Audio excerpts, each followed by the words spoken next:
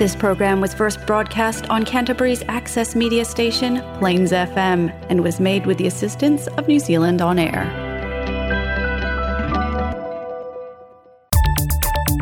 The Canterbury Socialist Society recently held their last public talk of the year at Space Academy. It was called Cloud Chasing, the Vaporous World of Modern Technology, and is presented by Sam Hope, who explores the increasingly obscure worlds of data, the internet, and computing technologies.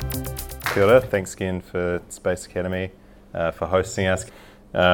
So this talk, well, first off, I'll introduce myself. My name's Sam Hope. I'm a CSS member, have been since the early days, which is coming up nearly 5 years, and have kind of been involved somewhat in technology, I suppose, from a...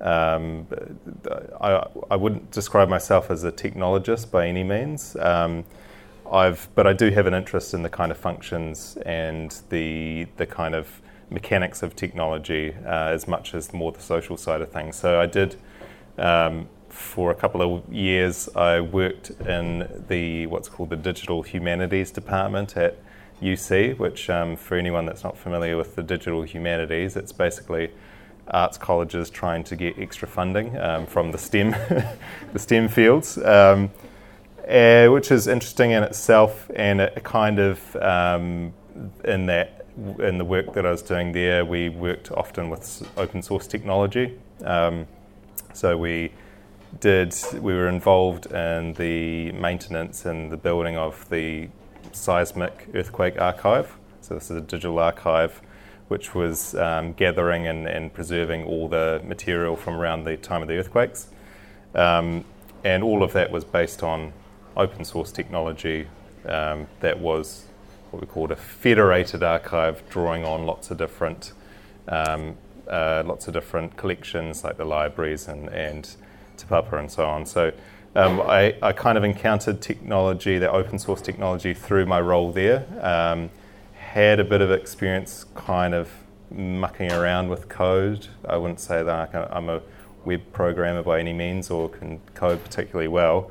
But I think, well, one thing I did learn is, like probably most programmers, you can, so long as you have what's called OpenStack, open on one window, you can kind of fudge your way through it. So it's just a case of, that was kind of one of my intros into the actual technical side of working with software and programming, and then later I got involved at stats and did a little bit of statistical stuff there. But I'm not a data science, I'm not a web programmer. I do maintain the CSS website. I won't say it's a shining example of web design, but it is somewhat functional. And I think more and more that I reflect on, I'm probably more of a kind of tech-aware Luddite. I quite consciously don't use a lot of tech stuff, and I kind of observe it from a distance. So that's a wee bit of a disclaimer to say that I'm actually, some of the stuff, there's probably a lot of people in the audience here, I know for sure, that are really up to speed with stuff, are very much embedded in this world. So I'd really love to have a bit of a discussion afterwards around that, and for you to kind of to contribute some thoughts there, and this is basically, the aim of this talk is to open up the discussion around technology, computing and the internet, and what it means to socialists. So the title initially was a bit of a joke to Tom, just over Messenger. For anyone that doesn't know what cloud chasing is, it's somewhat dated, I think. It dates, it's more a trend from the 2016 time, but going back to that Luddite comment. But it's basically people who take part in competitive vaping. They have what they call vape mods, which are these souped up vape devices with extra glycerol in the juice and blow sick clouds. So it's really, it's quite it's sort of a bit of a subculture. It's aligned with gaming culture, but I thought it was kind of a funny pun, and a little bit of for me, it resonates a bit with our current relationship with technology. It's somewhat of a kind of pointless, frivolous activity, but also we don't really understand the health implications of it. I'm told that vaping glycol turns into formaldehyde, so I don't know what we're going to see there, but it doesn't sound good. So I think there's also the environmental impacts of vaping as well, which we're starting to see. There's a real trend in disposable vapes, I'm told. So I thought there was a bit of a funny pun there, as well as the sense of utopianism, which I'll touch on briefly. This idea that the cloud, that technology is this nebulous, amorphous thing, and that we're constantly searching for new horizons in technology, and there's never really a language that clearly articulates it. There's no one metaphor that we have for the internet and web technology. There's a quote from a critic and Marxist, Ben Tarnoff, and he says around the internet that the internet escapes the frame. There's no single metaphor that can capture it, although we often find the term of the cloud coming up quite a bit, and it does date back to some of the early formulations of computational thinking. A lot of computational thinking has its origins in weather systems and meteorology and prediction, so it's quite a nice metaphor, I think. So again, this talk is looking at what I consider as being some of the elements of the infrastructure that we should be thinking about as socialists. So there's a sense of demystifying. Again, I'm not the technical expert, so I'd defer to those in the room that are really embedded in this. But it's also looking at some of the issues with the internet as it currently exists, and some of the future visions that have been put forward. So with that said, I'd like to just come back to the kind of figure of the cloud as has been commented on by James Bridle, who's written this quite useful book to give that kind of traces the metaphors that we use around the internet and its various material connections. And so James says, today the cloud is the central metaphor of the internet, a global system of great power and energy that nevertheless retains the aura of something numinal and numinous, something almost impossible to grasp. We connect to the cloud, we work in it, we store it and we retrieve from it. We store and we retrieve from it. We think through it, we pay for it and only notice it when it breaks. It is something we experience all the time without really understanding what it is or how it works. It is something we are training ourselves to rely upon with only the haziest notions about what is being entrusted and what is being entrusted to. So I think probably many people can sort of relate to that sense of only knowing it when it breaks. We often think that the internet is this magical thing, that it just exists out there, and it's not until those moments of a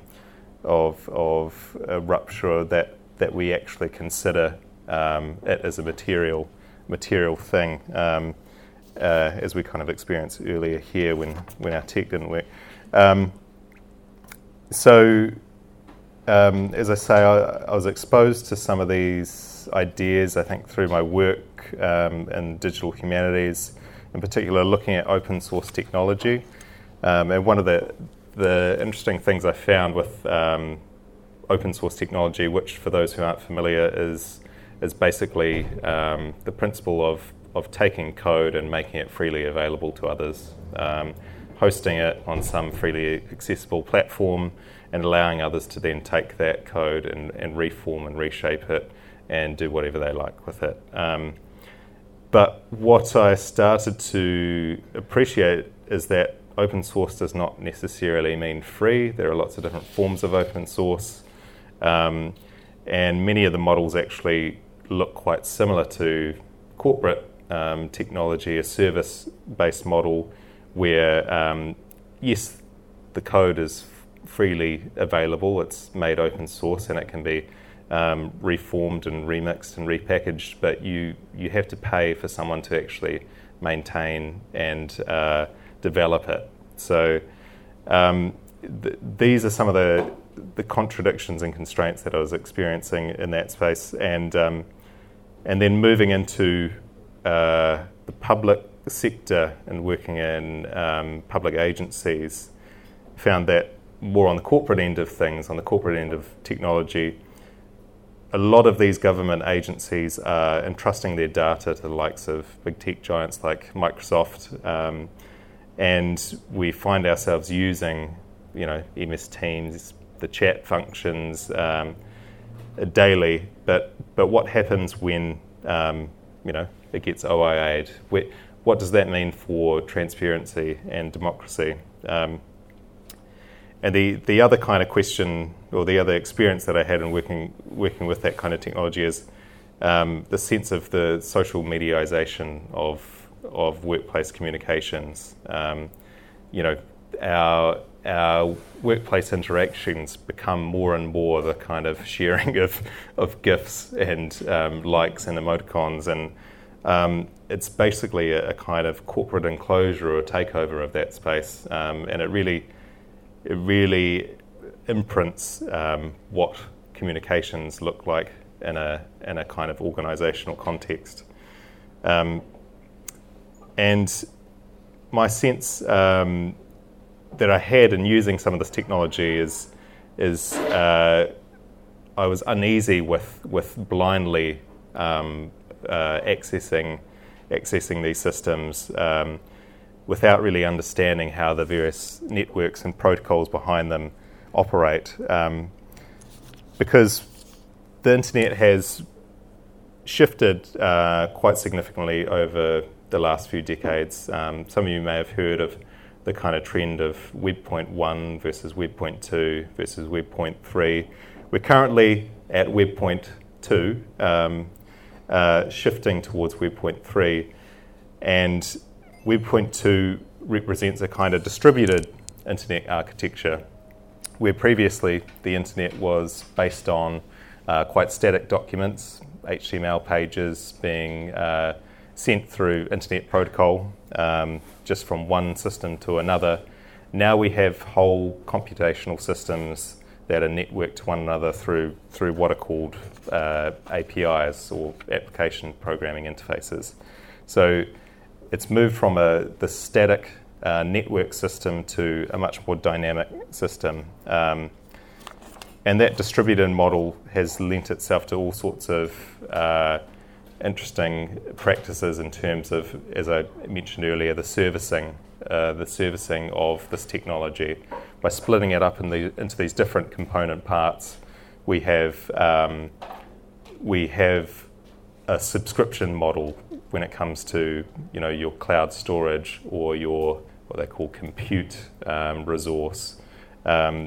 It's very much broken up and spread across different services.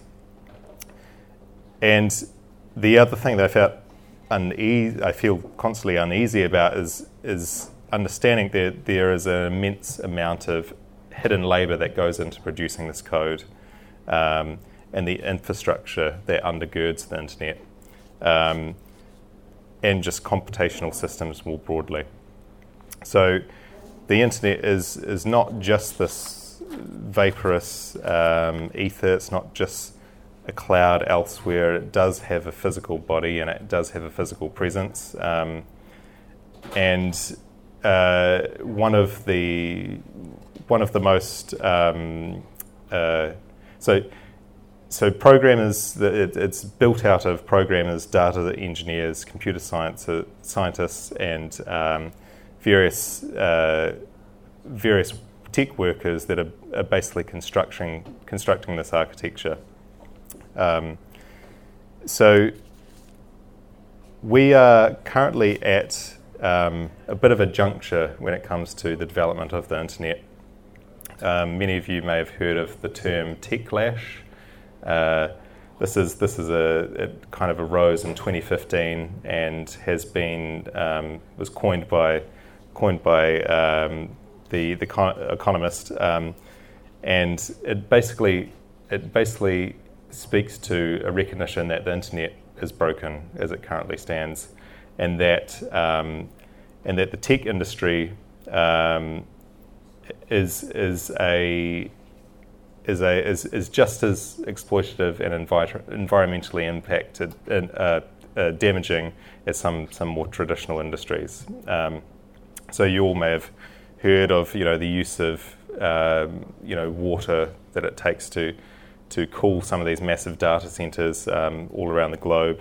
Not to mention the kind of impact on the physical landscape. Again, this is part of that network, this distributed network, and the kind of material infrastructure that the internet relies on. So the Techlash speaks to a recognition that the internet is fundamentally broken, and it's driven by large corporate entities. A lot of the commentary around it is based on a kind of anti-monopoly narrative. So there's a recognition that from the early days of the internet, where we had these small communities, much more hobbyist and much more kind of grassroots, sharing documents, sharing HTML websites, building their own Yahoo cities, HTML web pages. That the shift from that to the platformed internet has been recognised as a real problem, and as we move into the future visions of the internet, one of which being the metaverse, we find ourselves at another juncture where we're at risk of the corporate capture again of the internet.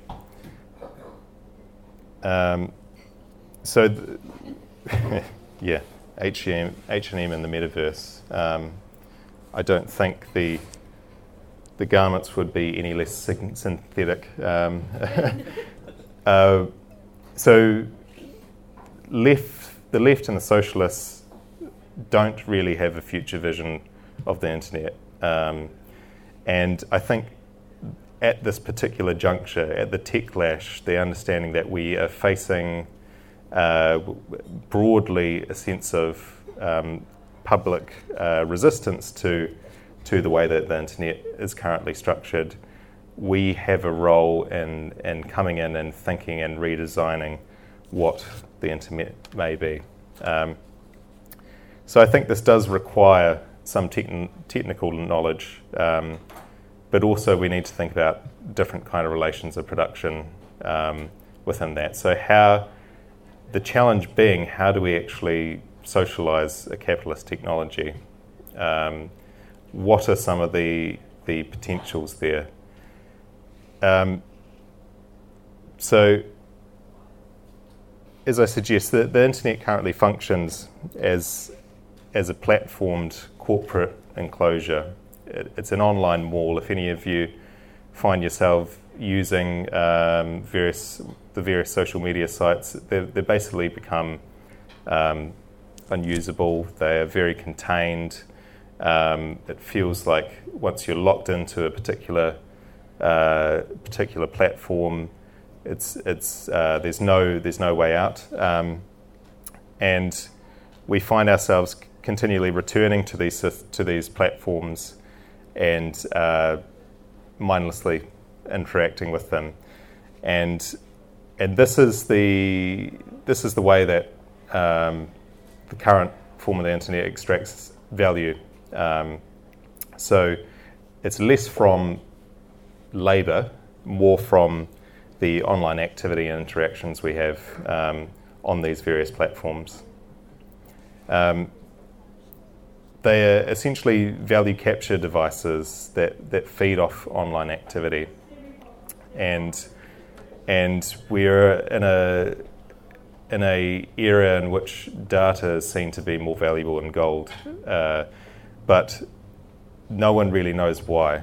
So we're stuck in this what I would call a kind of cybernetic loop, where our data is being constantly skimmed off the top and then pushed back into the system to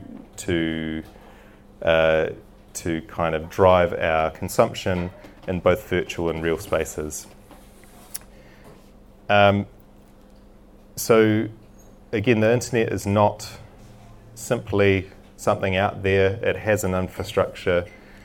It has a set of material networks. I don't know if you can see that all too well on here, but this is a map of the submarine communications cables that make up the internet. These are increasingly privatized networks. It's quite interesting if you look at some of the lines of this cabling. It actually follows a lot of the original trade routes, colonial trade routes. So you can see exactly where the lines of power kind of return. And reports as from 2015, 2016 show that the likes of these big tech giants are increasingly investing in the submarine cabling infrastructure. So as many of you will experience, we have we're existing in a state of fragmented online communities, where a lot of the division is algorithmically driven. I had a colleague just mention earlier today that they experienced, being in leftist liberal circles in Facebook, they found increasingly that they're getting a lot of anti-Jacinda content sort of pumped into their particular feed. And there's all sorts of anecdotes that would speak to that same experience. But one of the concerns is that the increasing public reliance on these systems in order to operate.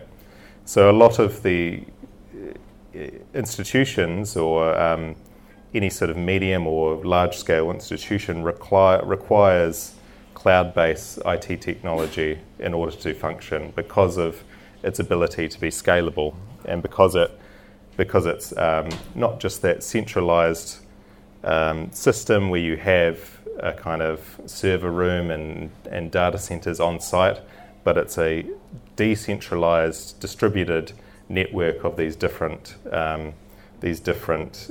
component parts. So one of the key and persisting elements of the technology discourse today emerges from the kind of 90s with the California ideology. So this is a quote. This was actually an essay by Richard Barbrook and Andy Cameron from 1995, where they articulated this this new type of technologist who was blending the progressive utopian, techno-utopian ideals along with the kind of freewheeling hippie sensibilities. So as Barbrook and Cameron say, this new faith has emerged from a bizarre fusion of the cultural bohemianism of San Francisco with high-tech industries of Silicon Valley. The Californian ideology promiscuously combines the freewheeling spirit of the hippies and the entrepreneurial zeal of the yuppies. So I think one of the key issues here is we have this persisting experience of technology as being utopian, always progressive, always providing a kind of new solution for society's various problems. And the reality of what we're seeing is much more hidden and insidious forms of alienation and exploitation. So when we talk about AI in the current form, in many cases the AI is very much not computational. It is reliant on what I would call kind of the grooming of the data sets by in many cases migrant workers or those in the global south. So all the search results that you pull up on your Google searches are ranked through human labour, human effort. It is not simply the algorithm feeding back into itself and producing the perfect response to your question of, I don't know why, usually the Dr. Google questions. So, and also we've experienced, we would all have witnessed the kind of the exploitation and the lack of regulation when it comes to rideshare and food delivery platforms, which are fueling precarity and blurring the lines of work and life, basically atomizing workers in such a way that they can't organise or see themselves as workers.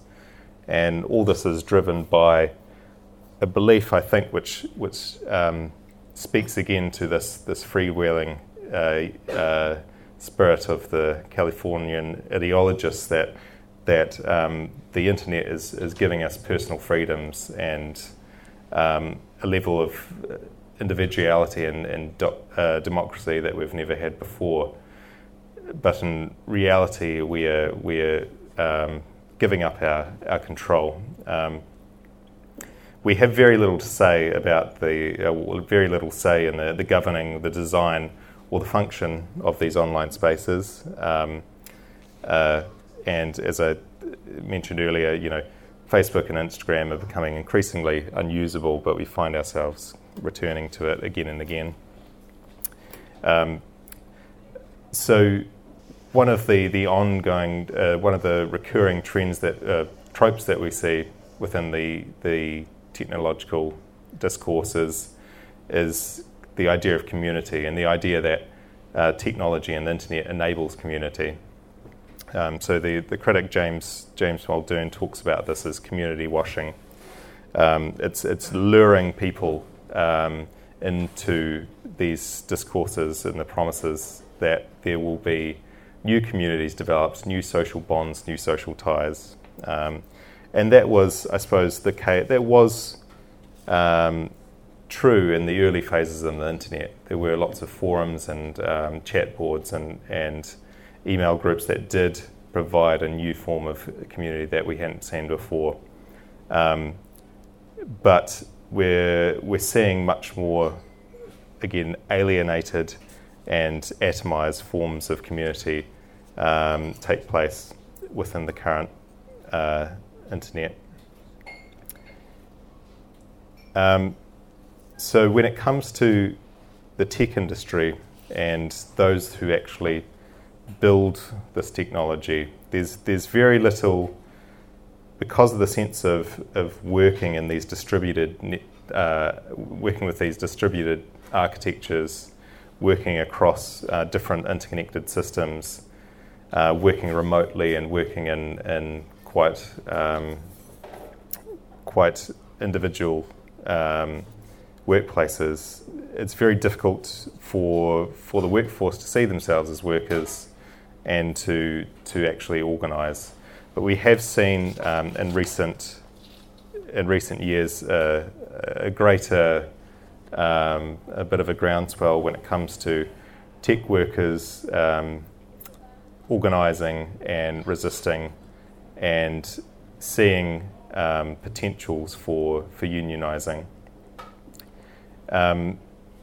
This is in response to greater and new forms of surveillance, tracking and control A lot of the project management tools that these tech workers use today will track every single minute of work, and there's a real gamified experience of being a worker under these conditions. We're probably more familiar with the images of Amazon warehouse workers and their struggles, the kind of panoptic tracking of their interactions, and in particular the pickers who go about with these GPS-directed devices telling them exactly where to go. And any deviation from the path is kind of the programmed route is deemed to be a transgression. So this is something that's becoming much more a part of the public discourse. The challenge being, though, however, I mean, if we are to resist these tech giants and these large global, interconnected, distributed forms of the internet infrastructure, we need the economies of scale. We need large amounts of capital, power, and influence, and we need to be able to do that on a scale that we haven't seen currently. And I think some of when we talk about the socialisation of the internet, the public control of the internet, that a lot of us don't know where to start because we haven't seen the internet as this material infrastructure. But these are the discussions we need to start having. And I think it's not enough just to teach kids to code. These explainer videos on the internet are really, not giving people the full understanding that they need of technology. That it's not equipping people to critically engage with, but only to repeat and regurgitate the discourses. I also don't think it's the transitioning of workers from traditional industries into the tech industry is a solution either. I think we need to move beyond these sorts of discourses. So there are some interesting kind of responses to from a kind of leftist socialist position to the current internet infrastructure. James Muldoon talks of a platform socialism. So this is an internet partly based on our current form, the Web 2 form of having these distributed architectures, these platforms that interact with each other through APIs.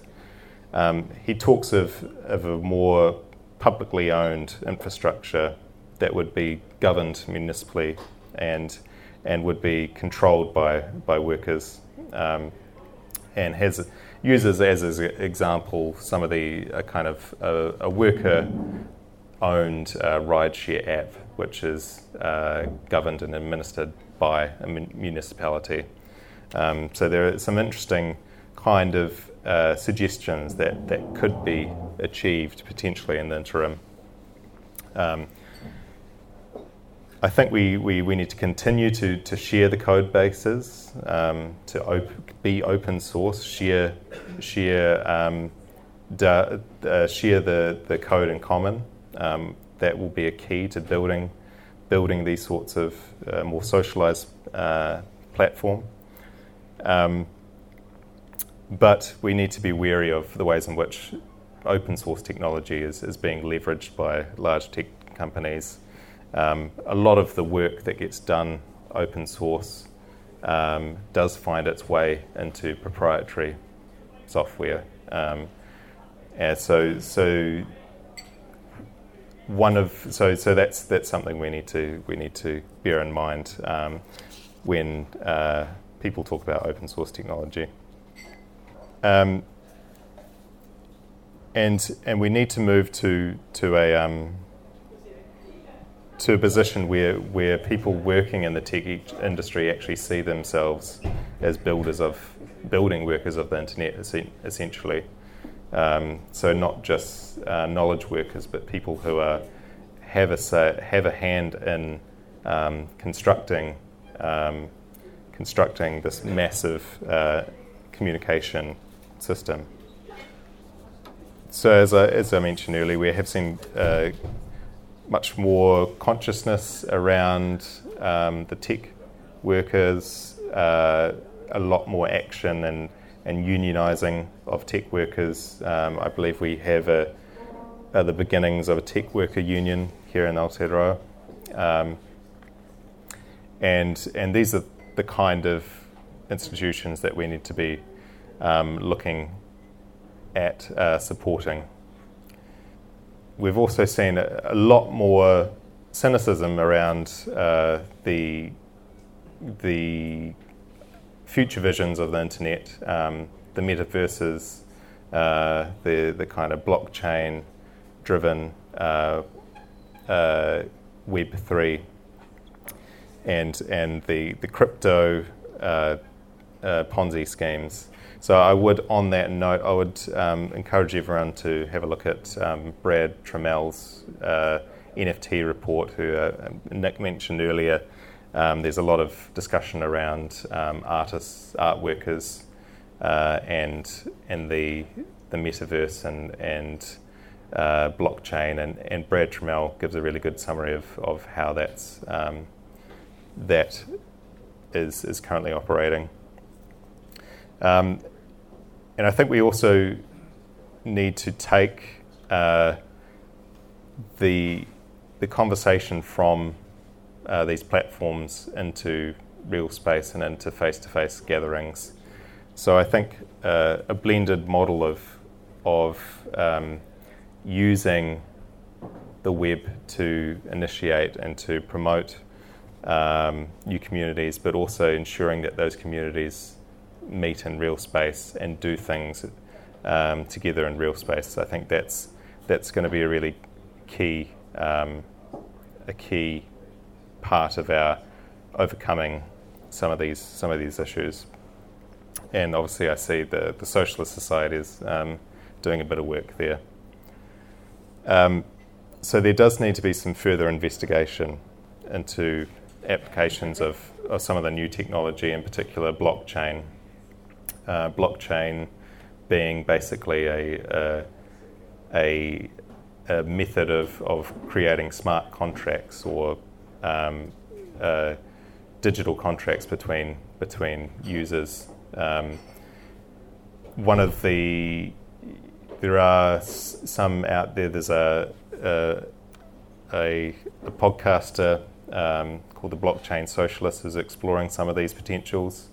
Some of them actually kind of hark back to what was an early form of the Soviet internet, which never really took off. It was in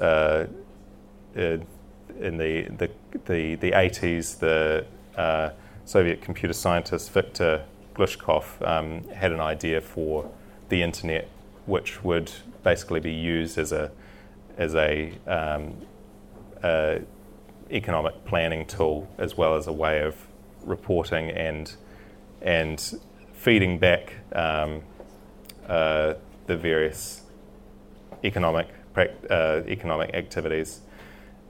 So there are the likes of the blockchain socialists looking at some of these potential applications. And again, the administration of a publicly owned internet, what would that look like? At what levels would this be administrated and governed? How would it be regulated, and how would we ensure that there is worker control? These are some of the questions that we need to be looking at as a society. And I don't think we all have to be technical experts, but it helps. And I'd like to see us get to a position where we're able to contribute to these discussions even when we don't have that full grasp of exactly how the technology functions. And again, the cloud is much more tangible than we think it is. It's something that we can see once we look for it.